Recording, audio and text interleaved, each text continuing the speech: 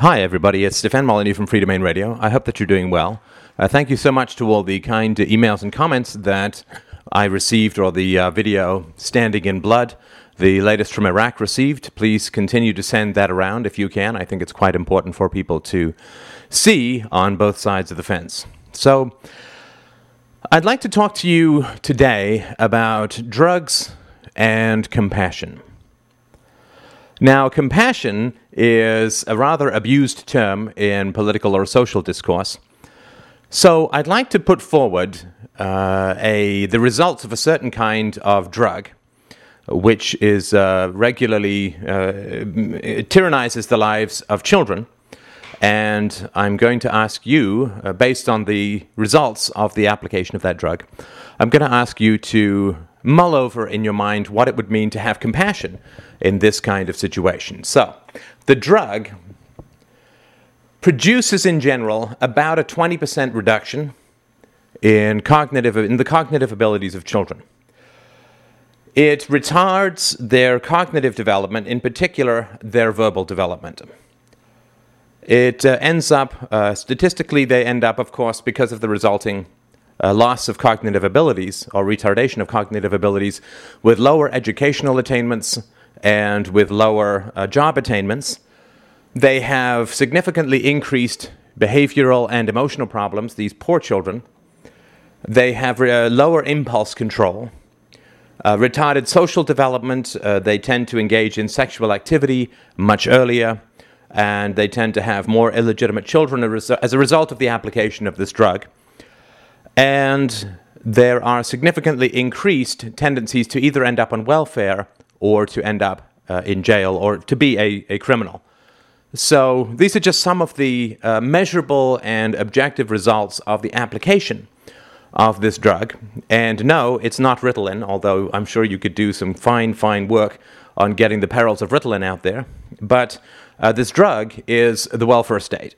In other words, the drug is violence or coercion, the coercion or violence of the welfare state itself. So I'm going to read a little bit, since you all like the facts, I'm going to read a little bit from some of the studies that are put forward about the deleterious effects of the welfare state on children, so that you can understand that libertarians are not lacking in compassion. What we are not is sentimental, and what we are not is stupid. So it is not out of a lack of compassion, particularly for children, that libertarians and anarchists advocate the end of the welfare state. It's not because we love the idea of children working in factories and a dog-eat-dog capitalist pecking order where the rich wear top hats and walk on the necks of the poor. It is because we care about children. So let's have a look at, this is a bit of an older article, but the statistics are solid. This is How Welfare Harms Kids. And it was published in June 5th, 1996, so a little bit, I guess almost a little over 10 years ago now. But it's not like things have gotten better since then. And it goes something like this. The Stand for Children rally, held in Washington on June 1st, this must be in 1996, called attention to the plight of the nation's children. However, the unstated underlying goal was to defend the continuing growth of the welfare system and implicitly criticize those in Congress who have sought to reform it. Thus, while the Stand for Children event properly called attention to the disastrous condition of America's children, it is important to recognize that children are suffering precisely because of the government policies supported over the last 25 years by the leading organizations promoting the rally. The simple fact is that children are suffering because the U.S. welfare system has failed. And I'm going to editorialize as we go along here, so I don't have to remember everything at the end. Children are suffering because violence is evil. Children are not suffering because the welfare state failed. That's like saying Jews suffered because Nazism failed. No, Jews suffered because Nazism succeeded and it's evil. The welfare state causes children to suffer because it is evil to point guns at people, take their money, and give it to other people. It's evil for you, it's evil for me, it's evil for every asshole bureaucrat in the world and every politician pontificating in front of a microphone. But more of that later. Designed as a system to help children, bullshit, it has ended up damaging and abusing the very children it was intended to save. The welfare system has failed because the ideas upon which it was founded are flawed. Not true. The morality was evil. The current system is based upon the assumption that higher welfare benefits and expanded welfare eligibility are good for children. According to this theory, welfare reduces poverty and so will increase children's lifetime well-being and attainment. This is untrue. Higher welfare payments do not help children. They increase dependence and illegitimacy, which have a devastating effect on children's development. Americans often are told that the current welfare system does not promote long-term dependence. This also is untrue. The 4.7 million families currently receiving aid to families with dependent children, AFDC, already have spent an average 6.5 years on welfare. When past and estimated future receipts of AFDC are combined, the estimated average length of stay on AFDC among those families currently receiving benefits is, drumroll, 13 years. 13 years. Average. Among the 4.7 million families in 1996 receiving AFDC, over 90% will spend over 2 years on the AFDC caseload. More than 75% will spend over 5 years on AFDC. It is welfare dependence, not poverty, that has the most negative effect on children. It is welfare dependence, not poverty, that has the most negative effects on children. Recent research by the Congressional Budget Office Director June O'Neill shows that increasing the length of time a child spends on welfare may reduce the child's IQ by as much as 20%. Welfare dependency as a child has a negative effect on the earnings and employment capacity of young men. The more welfare income received by a boy's family during his childhood, the lower the boy's earnings will be as an adult, even when compared to boys in families with identical non-welfare income. If the parent just has a job, strangely enough, the children grow up to want jobs. Welfare also plays a powerful role in promoting illegitimacy. Research by CBO Director O'Neill also shows, for example, that a 50% increase in monthly AFDC and food stamp benefit levels will cause a 43% increase in the number of illegitimate births within a state. Illegitimacy, in turn, has an enormous negative effect on children's development and on their behavior as adults. Being born outside of marriage and raised in single-parent homes, almost always, the female, the woman, the mother, it almost always triples the level of behavioral and emotional problems among children. Nearly triples the level of teen sexual activity. Doubles the probability a young woman will have a child out of wedlock. And doubles the probability a boy will become a threat to society, engage in criminal activity, and wind up in jail.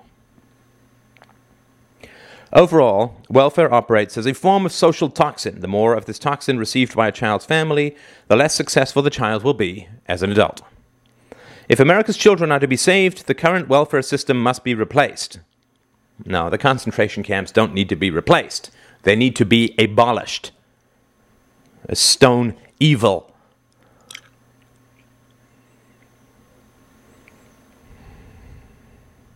I'm going to...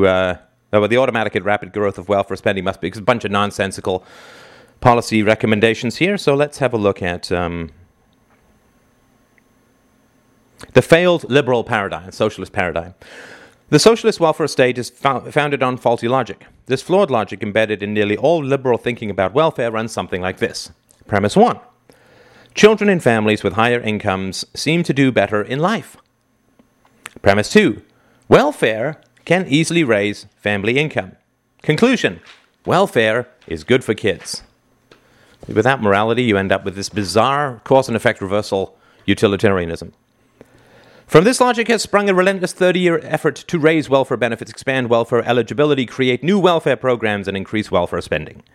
The recent reform legislation passed by Congress sought to slow the automatic growth of welfare spending. Thus, it violated the cardinal tenets of the liberal welfare system, leading to cries of alarm from the welfare establishment and a prompt veto by President Billy Von Clinton. In fact, each of the central tenets of modern welfare is misleading and deeply flawed. And evil. Together they become a recipe for a disastrous system of aid which harms rather than helps, aggressively crushing the hopes and future of increasing numbers of young Americans. It is useful to examine each of these cardinal socialist tenets individually. Claim 1. Raising incomes is crucial to the well-being and success of children. The common liberal corollary to this premise is that poverty causes such problems as crime, school failure, low cognitive ability, illegitimacy, low work ethic and skills, and drug use. Hence, reducing poverty through greater welfare spending will reduce most social problems. History refutes this belief. In 1950, nearly a third of the U.S. population was poor, twice the current rate in 1996. In the 1920s, roughly half the population was poor by today's standards. If the theory that poverty causes social problems were true, we should have had far more social problems in those earlier periods than we do today. But crime and most other social problems have increased rather than fallen since these earlier periods. History and common sense both show that values and abilities within families, not family income, lead to children's success. Families with higher incomes tend to have sound values concerning self-control, deferred gratification, work, education, and marriage, which they pass on to their children. It is those values, rather than the family income, that are key to the children's attainment. Attempting to raise the family income artificially through welfare is very unlikely to do much to benefit the child, but it is likely to destroy the very values that are the key to the child's success. And this kind of justification for violence through the reversal of cause and effect is constant. Men tend to want to date young, attractive women. So if we force men to date older, unattractive women, those older, unattractive women will become young and attractive. Madness. But efficient madness for evil. The truth about welfare. Claim 2. It is very easy to raise family income through welfare. This is also untrue, because welfare reduces work effort and promotes illegitimacy in poverty-prone single-parent families. It actually may cause an overall decrease in family incomes. Welfare is extremely efficient at replacing self-sufficiency with dependence, but relatively ineffective in raising incomes and eliminating poverty. Claim 3. Higher welfare benefits and broadened eligibility will help children and improve their success later in life. In certain limited cases, such as when it is needed to eliminate serious malnutrition, welfare can help. And that, of course, would be charity in a sane society. But there is no evidence that enlarging benefits and expanding enrollments in most U.S. welfare programs will improve children's lives. Claim 3.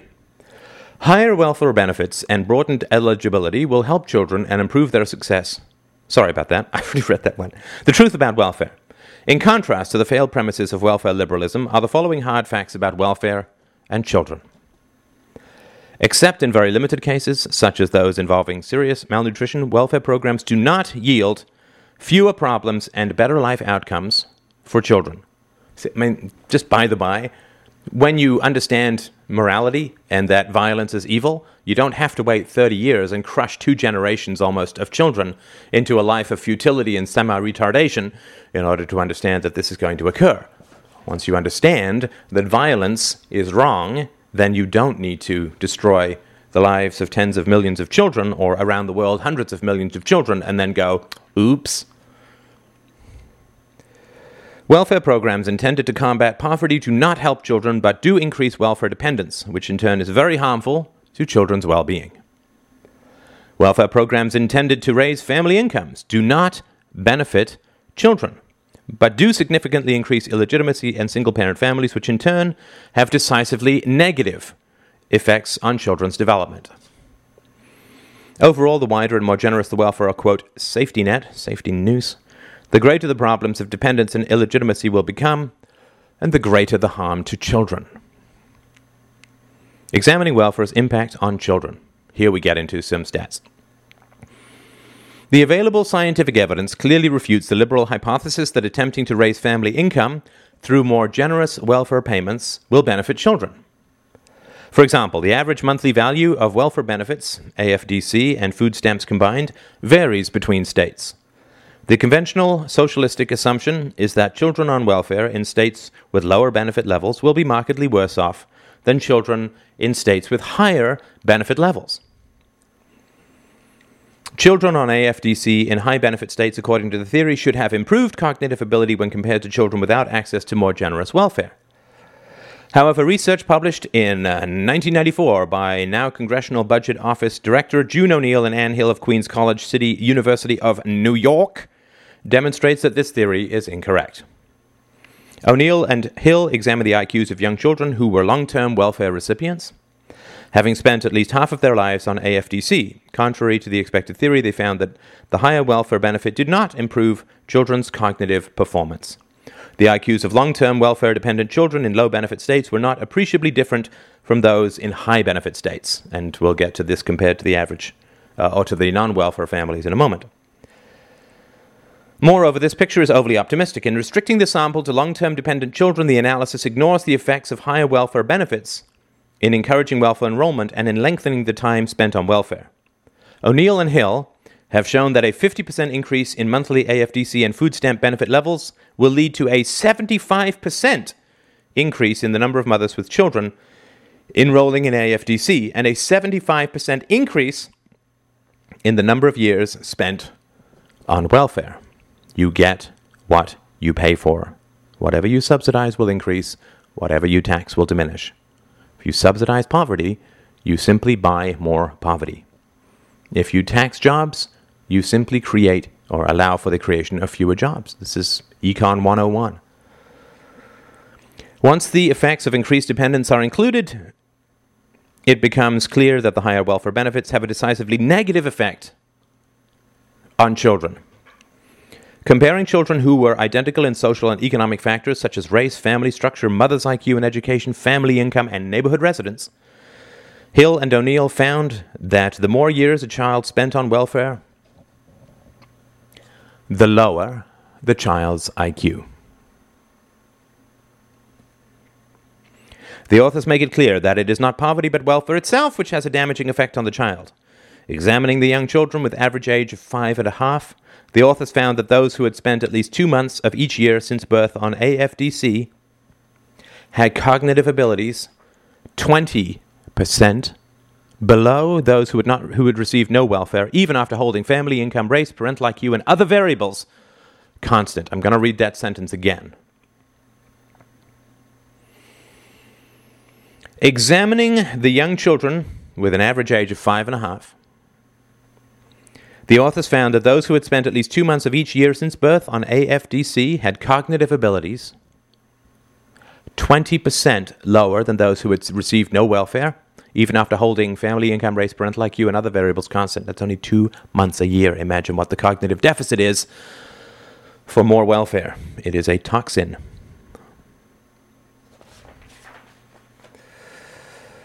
O'Neill and Hill conclude, our findings of a negative impact of a welfare environment are particularly troubling. After controlling for the effects of a rich array of characteristics, a mother's long-term welfare participation is associated with a significant reduction in her child's IQ score. And this effect is reinforced by the mother as having grown up in an underclass neighborhood, defined as one with a high proportion of welfare recipients. Although long-term welfare recipients are generally poor, persistent poverty does not seem to be the main reason for the poor performance of these children. Moreover, our analysis suggests that policies that would raise the income of children on welfare simply by increasing AFDC benefits are not likely to improve cognitive development. Children on welfare in high-benefit states do not perform measurably better than their counterparts in low-benefit states.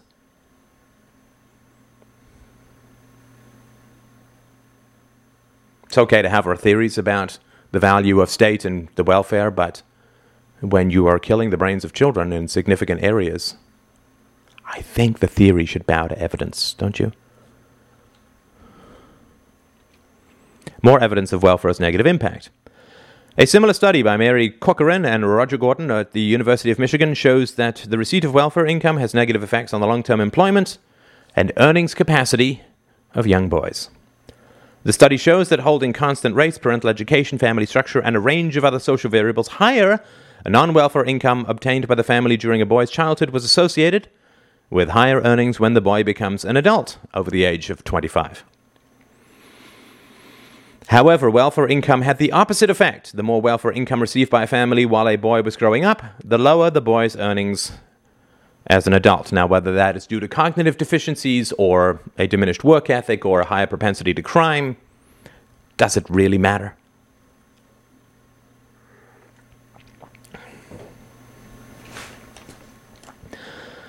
Typically, liberals would dismiss this finding, arguing that families which receive a lot of welfare payments have a lower total income than other families in society, and that it is the low overall family income, not welfare, which had a negative effect on the young boys. But the Corcoran and Gordon study compares families whose average non-welfare incomes were identical. In such cases, each extra dollar in welfare represents a net increase in overall financial resources available to the family. This extra income, according to conventional socialist welfare theory, should have positive effects on the well-being of the children. If only violence will work, if only we can get the right people pointing the right gun at the right people, we'll get paradise. Just turn the jets down in hell, somehow we'll get heaven. But the study shows that the extra welfare income, even though it produced a net increase in resources available to the family, had a negative impact on the development of young boys within the family. The gangs don't come from nowhere. The higher the welfare income received by the family, the lower the earnings obtained by the boys upon reaching adulthood. The study suggests that an increase of $1,000 per year in welfare received by a family decreased a boy's future earnings by as much as 10%. And we're not talking about a lot of earnings here.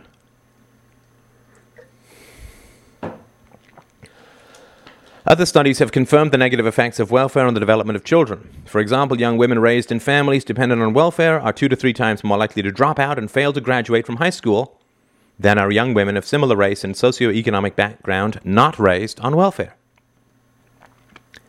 Similarly, single mothers raised as children in families receiving welfare remain on AFDC longer as adult parents than do single mothers not raised in welfare families, even when all other social and economic variables are held constant. Welfare promotes illegitimacy. Hey, I'm a big fan of sex. We love the sex, but illegitimacy is a sex that costs children in terms of cognitive abilities, emotional stability, propensity to avoid crime, propensity or ability to defer gratification. So illegitimacy is quite different from making the beast with 2 backs. The welfare system does added harm to children by promoting illegitimacy. The anti-marriage effects of welfare are simple and profound. The current welfare system may be conceptualized best as a system that offers each single mother with 2 children a paycheck of combined benefits worth an average of between $8,500 and $15,000, depending on the state. This is 10 years ago. It's about double now, I think.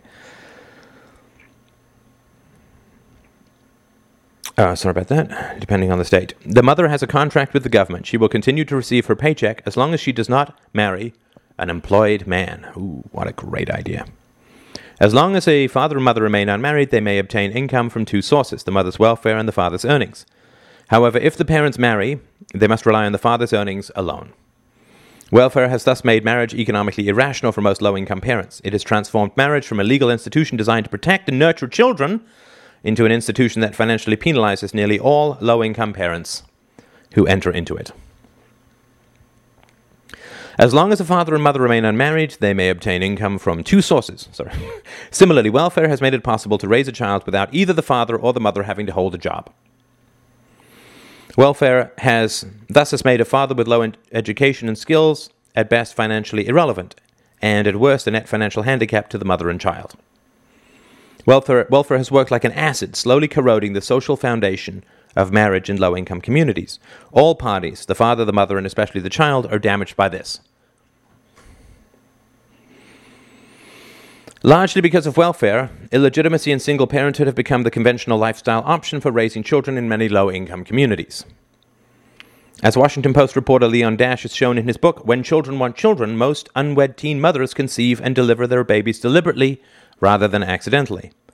While young women do bear unwanted children in order to reap windfall profits from welfare, they are very much aware of the role welfare will play in supporting them once a child is born. Thus, the availability of welfare plays an important role in influencing a woman's decision to have a child out of wedlock. And it's just by the by, it's not the amount of money that's in welfare. Of course, it's a pretty poor income for anybody who has middle-class aspirations. But there is an enormous difference between $0 and $20,000 a year. A whole lot more than between 20 and 40. Trust me, as a philosopher, I'm very aware of that. In welfare, as in most things in life, you get what you pay for. The current welfare system pays for non-work and non-marriage and has achieved dramatic increases in both. Scientific research confirms that welfare benefits to single mothers contribute directly to the rise in illegitimate births. June O'Neill's research has found that holding constant a wide range of other variables, such as income, parental education, and urban and neighborhood setting, a 50% increase in the monthly value of AFDC and food stamp benefits led to a 43% increase in the number of out-of-wedlock births. Other studies showing the effect of welfare in increasing illegitimacy are listed in the appendix of this paper. I'll post this on my board at freedomainradio.com/BOARD. The social consequences of rising illegitimacy, and I hope that you will make it through to the end of this video. I know it's a little bit long, but this stuff is so important. This entire generation of children, 2-3 generations of children we're talking about now. From the very beginning, children born outside of marriage have a life stacked against them. The impact on the child is significant and can be permanent. Out-of-wedlock birth and growing up in a single-parent family means the child is more likely to experience retarded cognitive, especially verbal, development, lower educational achievement, lower job attainment, increased behavior and emotional problems, lower impulse control, and retarded social development. Such children are far more likely to engage in early sexual activity, have children out of wedlock, be on welfare as adults, and engage in criminal activity.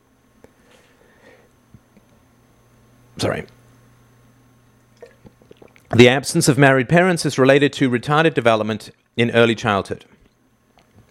Illegitimacy leads to delays in development. A study of black infants aged 5 to 6 months living in households of lower socioeconomic status in America's inner cities found that male infants who experienced minimal interaction with their fathers had significantly lower levels of overall mental development and lower social responsiveness for novel stimuli. Illegitimate children tend to have lessened cognitive development. And yes, we all know illegitimate children who are brilliant, but we're talking statistics. It's a bell curve. It's just a shifted bell curve from the norm. Many of these children have problems in controlling their activity, popularly called hyperactivity. This lack of control usually is an indication of problems in learning that will arise later in the child's development. The effect on boys is greater, at least in the early years. And if you want to look at why children are so hyperactive in general and why we need to dose them with Ritalin, thus consuming about 10% of their brain mass, that's the damage that happens. And if you look at these studies and statistics, you can very clearly see that a young boy who has, quote, ADHD has actually a normal level of hyperactivity or non-hyperactivity when he's actually around his father. The presence of a father is equivalent to the doses of Ritalin. In other words, we are drugging the children because we have paid their fathers to go away. Do you see what an unbelievably sick society we are living in? We pay the parents, we pay the mother to raise the children alone, we pay the father to go away, and then we have to drug the children. Staggering. Similar findings were enumerated again in the recent 1992 National Institute of Child Health and Development Summary, Outcomes of Early Childbearing and Appraisal of Recent Evidence. And such findings are in line with earlier studies. For instance, Project Talent, a federal survey commissioned in 1960, which tracked the development of 375,000 high school students from 1960 through 1961, found that children born outside marriage were likely to have lower cognitive scores, lower educational aspirations, and greater likelihood of becoming teenage parents themselves. Once again, all these effects were greater for boys. You see that masculinity these days, particularly boys, men are considered to be broken women. Femininity is the norm because women tend to be more complacent and compliant when they're girls. That men are just broken women, and that's because they're raised without fathers. See how well the women would do if they were raised without mothers. The absence of married parents risks emotional and behavioral problems during childhood. The effects of illegitimacy continue to compound through childhood. The National Health Interview Survey of Child Health confirms that children born out of wedlock have far more behavioral and emotional problems than do children in intact married families. These problems include Antisocial behavior. Disobedience in school, cheating and lying, bullying and cruelty to others, breaking things deliberately, failure to feel sorry after misbehaving. Elements of sociopathy, that's mine. Hyperactive behavior, difficulty concentrating or paying attention, becoming easily confused, acting without thinking, being restless or overactive. Headstrong behavior, easily losing one's temper, being stubborn, irritable, disobedient at home, arguing excessively. When you get raised by passive-aggressive women, you don't know how to handle your aggressiveness as a man. Peer conflict, having trouble getting along with others, being not liked, being withdrawn. Dependent behavior, crying too much, particularly in YouTube videos. No, wait, that's me. Being too dependent on others, demanding attention, clinging to adults. Children raised by never-married mothers have significantly higher levels of all of the above behavior patterns when compared to children raised by both biological parents. When comparisons are made between families that are identical in race, income, number of children, and mother's education, the behavioral differences between illegitimate and legitimate children actually widen. Compared to children living with both biological parents in similar socioeconomic circumstances, children of never-married mothers exhibit 68% more antisocial behavior, 24% more headstrong behavior, 33% more hyperactive behavior, 78% more peer conflict, and 53% more dependency. Overall, children of never-married mothers have behavioral problems that score nearly 3 times higher than children raised in comparable intact families. Do you see how we are skeptical, we libertarians, we anarchists, that those who say the welfare state helps the poor give a flying fuck about the poor children? It's the reason you've never heard of this.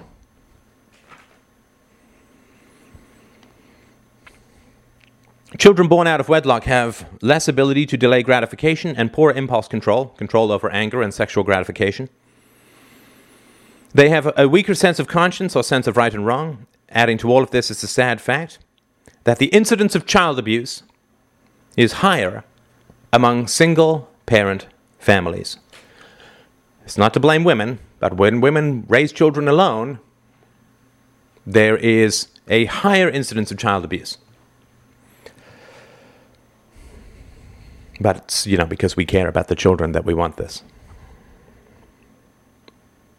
Being born out of wedlock increases the probability of teen sexual activity.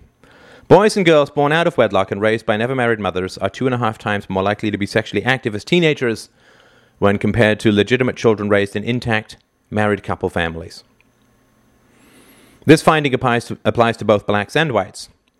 Children born out of wedlock whose mothers marry after the child's birth appear to be slightly less likely to be sexually active as teens, but are still twice as active, on average, as legitimate teens of intact married couples.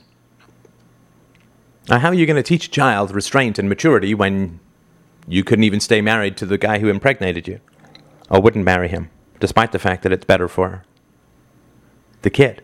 Welfare is entirely founded on the erosion of the deferral of gratification. How are you going to teach your kids to be responsible? The absence of married parents is related to poor academic performance during school years. The risks and consequences of illegitimacy continue through the middle years of childhood and express themselves in poor academic performance. A 1988 study by Sheila F. Krein and Andrea H. Beller of the University of Illinois finds that the longer the time spent in a single-parent family, the lower the education attained by a child. In general, a boy's educational attainment was cut by 1/10 of a year for each year spent as a child in a single-parent home. 1/10 of a year for each year spent as a child in a single-parent home. Controlling for family income did not reduce the magnitude of the effect noticeably. These findings are confirmed again and again in studies conducted in the US and abroad, which demonstrate that illegitimacy is also associated with lower job and salary attainment. The absence of married parents leads to intergenerational illegitimacy. Being born outside of marriage significantly reduces the chances the child will grow up to have an intact marriage. Children born outside of marriage themselves are 3 times more likely to be on welfare when they grow up. Daughters of single mothers are twice as likely to be single mothers themselves if they are black, and only slightly less so if they are white. And boys living in a single-parent family are twice as likely to father a child out of wedlock as boys from a 2-parent home. The Talent study noted earlier already had found that children born to teenage parents are more likely to become teen parents themselves. We live what we learn. That's me. Illegitimacy is a major factor in America's crime wave. This is the 90s. Lack of married parents, rather than race or poverty, is the principal factor in the crime rate. It has been known for some time that high rates of welfare dependency correlate with high rates of crime among young men in a neighborhood. But more important, a major 1988 study of 11,000 individuals found that, quote, the percentage of single-parent households with children between the ages of 12 and 20 is significantly associated with rates of violent crime and burglary. I'm just talking having a joint. The same study makes clear that the widespread popular assumption that there is an association between race and crime is false. Illegitimacy is the key factor. And was it 2 or 3 times as many black kids grew up in single-parent families? The absence of marriage and the failure to form and maintain intact families explains the incidence of high crime in a neighborhood among whites as well as blacks. This study also concludes that poverty does not explain the incidence of crime. This is a dramatic reversal of conventional wisdom. Research on an underclass behavior by Dr. June O'Neill confirms the linkage between crime and single-parent families. Using data from the National Longitudinal Study of Youth, O'Neill found that young black men raised in single-parent families were twice as likely to engage in criminal activities when compared to black men raised in two-parent families. Even after holding constant a wide range of variables such as family income, urban residence, neighborhood environment, and parents' education. Growing up in a single-parent family in a neighborhood with many other single-parent families on welfare triples the probability that a young black man will engage in criminal activity. Conclusion. In vetoing the welfare reform legislation passed by the House and Senate, President Clinton has embraced the central erroneous tenets of liberal welfarism. The Clinton administration's report on welfare, which formed the basis for the president's veto, makes clear a belief that rapid and automatic increases in welfare spending are essential to the well-being of children, and that any attempts to slow the growth of future welfare spending will significantly harm children.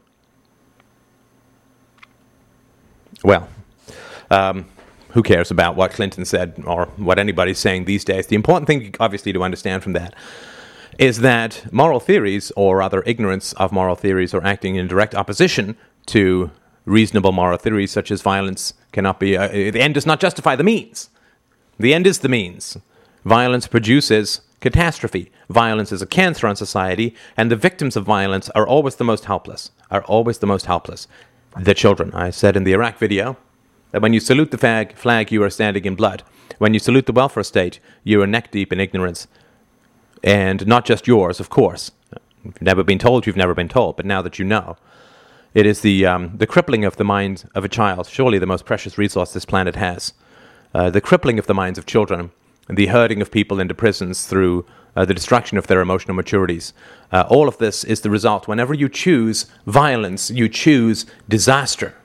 Whenever you choose violence, you choose disaster. You cannot have the welfare state without these unbelievably toxic and destructive effects on children. You cannot ever, ever, ever, ever choose violence without choosing blood and destruction. Thank you so much for watching. Please drop by my website to pick up a couple of my books, which I think you will really enjoy. Universally Preferable Behavior, A Rational Proof of Secular Ethics. On Truth, The Tyranny of Illusion, about philosophy and your family and your childhood. And a very good novel, I think, called The God of Atheists. I also look forward to your donations now that I'm doing this full-time. Remember, the philosopher, he must eat, and I need additional bowling ball wax for my head. Thank you so much for watching. I will talk to you soon.